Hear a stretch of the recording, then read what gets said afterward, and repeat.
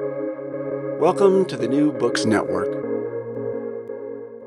Welcome to SEAC Stories, brought to you by the Sydney Southeast Asia Centre at the University of Sydney. This podcast tells the stories of our members. I'm your host, Natalie Pearson. When we think about the seasons, we might think about winter, spring, summer and autumn, or fall if you're in the States. Or we might think about the dry season and the wet season, or even the hungry season. But have you ever thought about the seasonality of political violence? Recent research suggests that protests and riots are more likely to decrease during harvest months, and are even less likely when the price of what is being harvested, like rice, is high. Today's guest is here to tell us about the relationship between social conflict and agricultural shocks in Southeast Asia, and how, in regions with high agricultural dependence, conflict can be linked with harvest time windfalls. To talk us through this fascinating issue, I'm joined by David Ubelava, Associate Professor of Economics at the University of Sydney. David's primary research area is agricultural economics, with interests in commodity markets and price analysis. In particular, David has studied the role of climate shocks on commodity price dynamics and the relationship between commodity prices and political violence in conflict-prone economies. His research has been published in leading journals in the field, including the American Journal of Agricultural Economics, the Journal of Economic Behaviour and Organisation, and World Development, among others. He is a co-editor of Food Policy and an associate editor of the American Journal of Agricultural Economics. David, thank you for joining us. Welcome to SEAC Stories. Hi, thank you, Natalie, for this excellent introduction. We're here to talk about agricultural shocks and social conflict in Southeast Asia. What first alerted you to the relationship between agriculture and social upheaval?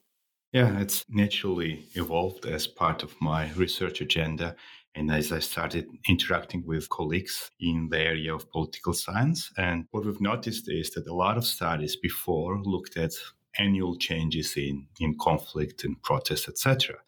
But having an agricultural background, agricultural economics background myself, I thought, all right, so if income and employment is highly seasonal in this sector, and given that in a lot of countries agriculture represents a very large share of economies, could it be that conflict and violence also follows some seasonal patterns? So that's what got us thinking into what turned out to be this project we are talking about.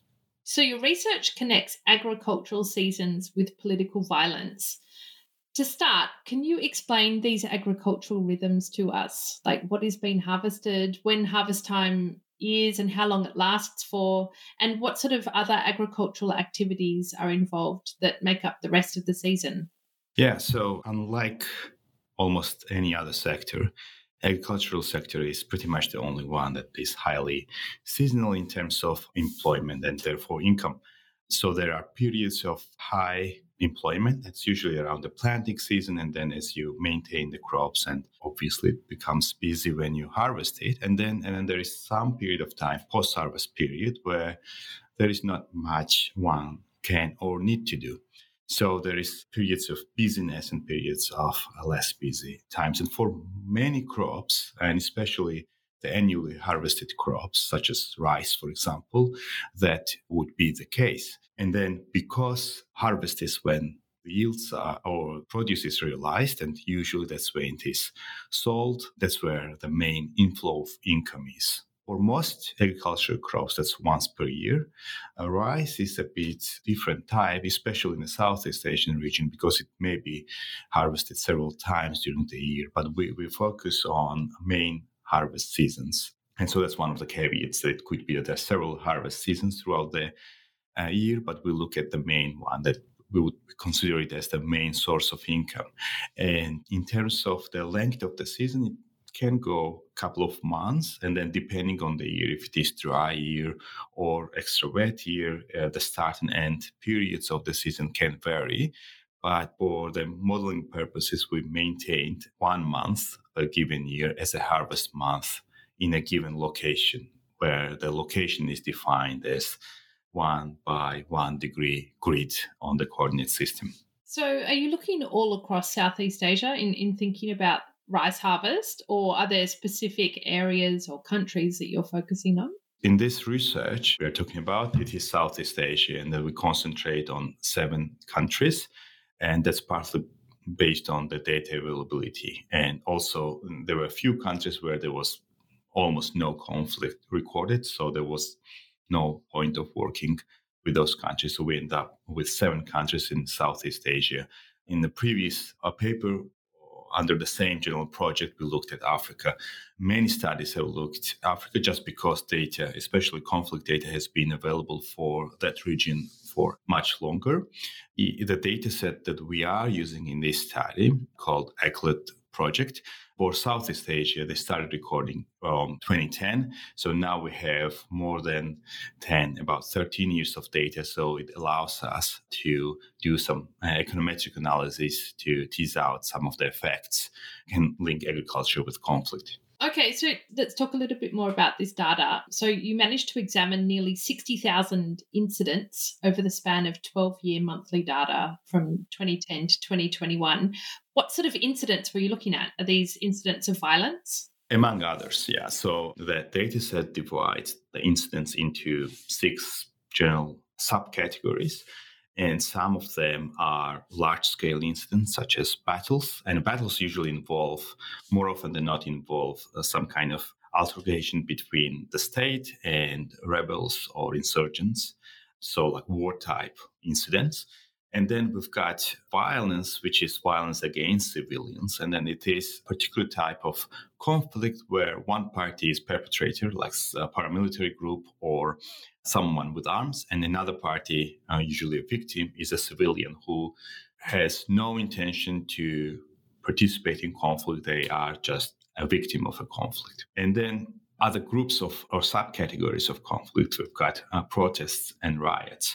And they are kind of along the same spectrum. The protests tend to be a bit, the way I recorded, they are a bit more peaceful, whereas riots usually have a stronger element of violence, and usually it involves destroying some properties, etc.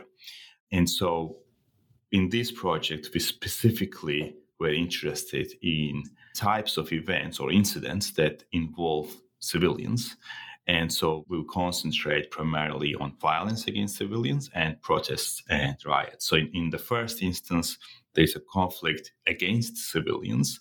In the second instance, we've got conflict by civilians, if you will, because protests usually involve people, hundreds or thousands of people who participate in demonstration, etc. Can I just ask a question about the reliability of the data that you're using to look at violence by and against civilians? Sometimes states might want to cover up acts of violence against civilians. How can you be sure that this data set with the 60,000 incidents is actually capturing all the incidents that you want to look at? Yeah, so it's much with most data. There is the possibility of measurement error.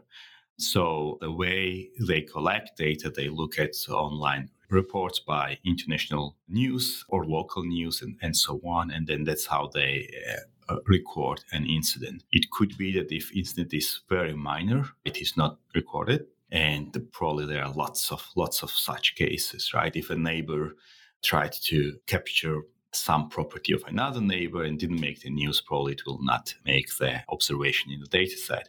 One might think that when there is some bigger scale event happening in a country or in a region of a country, that's where the media interest is. So probably they will pick up more, even such lower scale incidents as I just described as an example. There is issue with the quality of the data over time and with improvement of better access to local reports because their presence on the internet, etc. We would like to believe that data is more accurate than it would have been 10 or 20 years ago. But yeah, that's the caveat of our study, as well as any study who relies on such data. Yeah, so once you've got this data, how do you use a calendar or something to map it against the harvest and the different times of the sowing and the harvesting? How do you use this data set that you've got to understand its relationship with agriculture?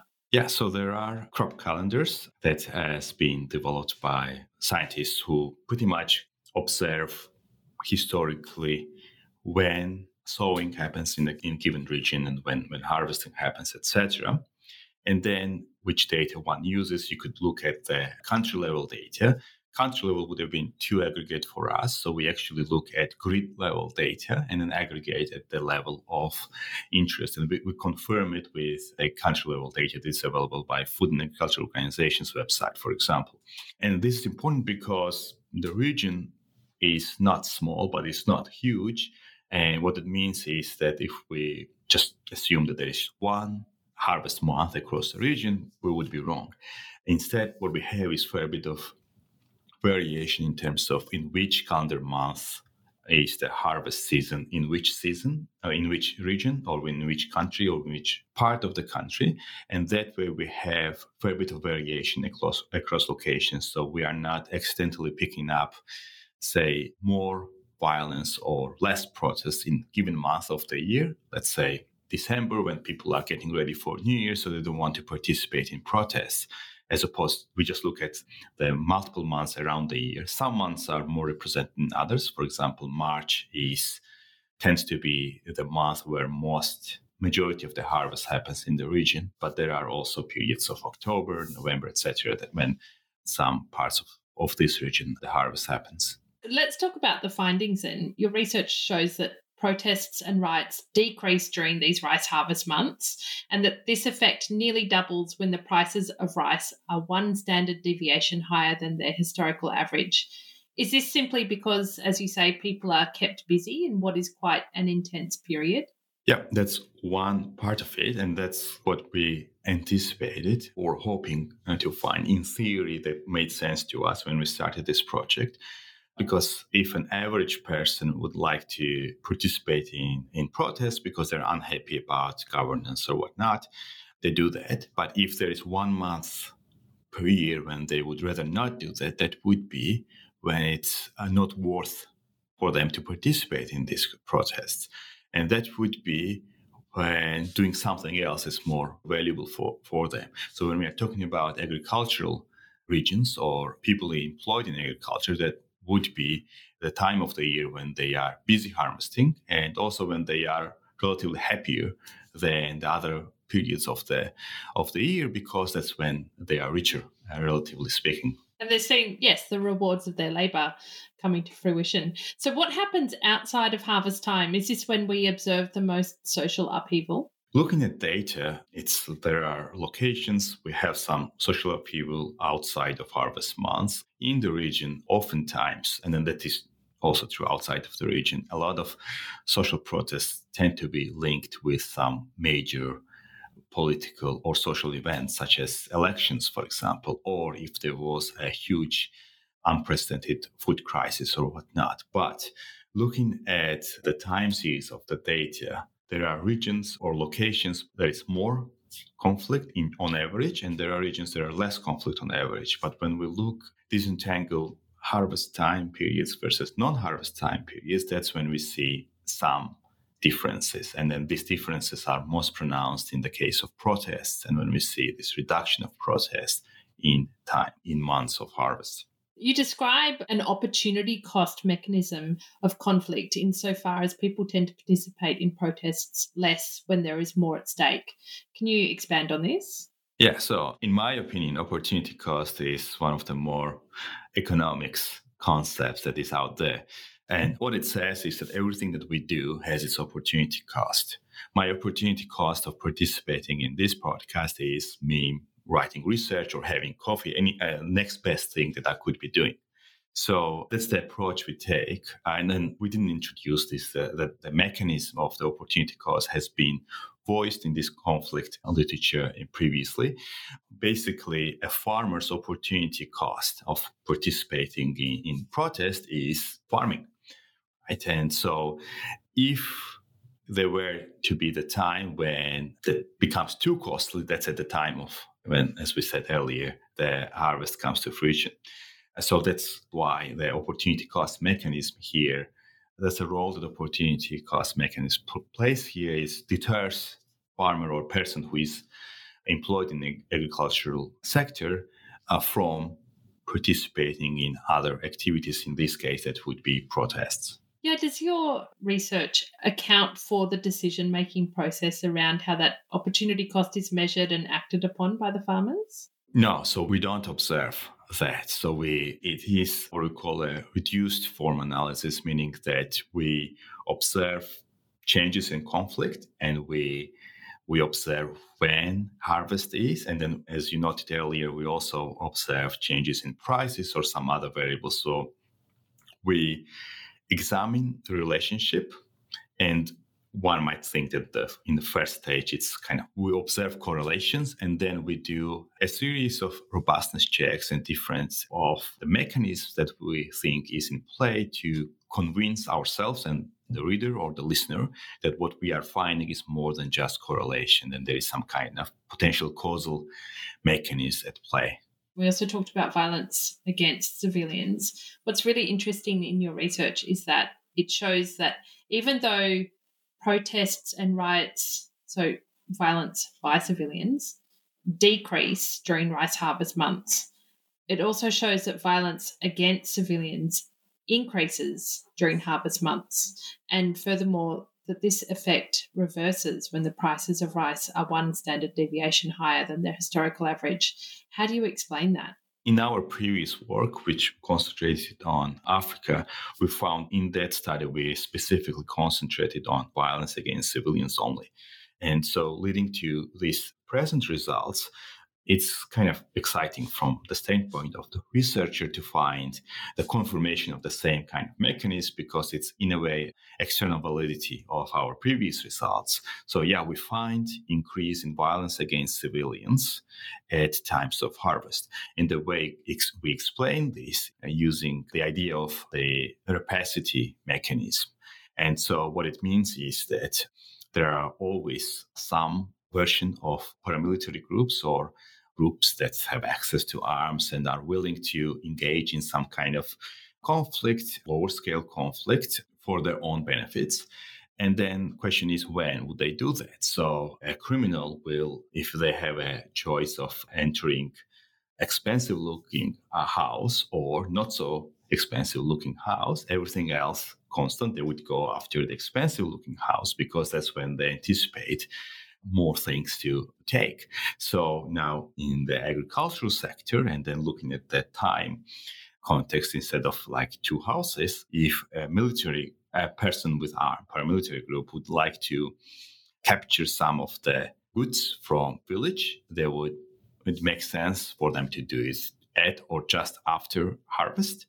Then before, when farmers usually are going through the lean season, they may not have enough to sustain themselves, let alone to give someone else.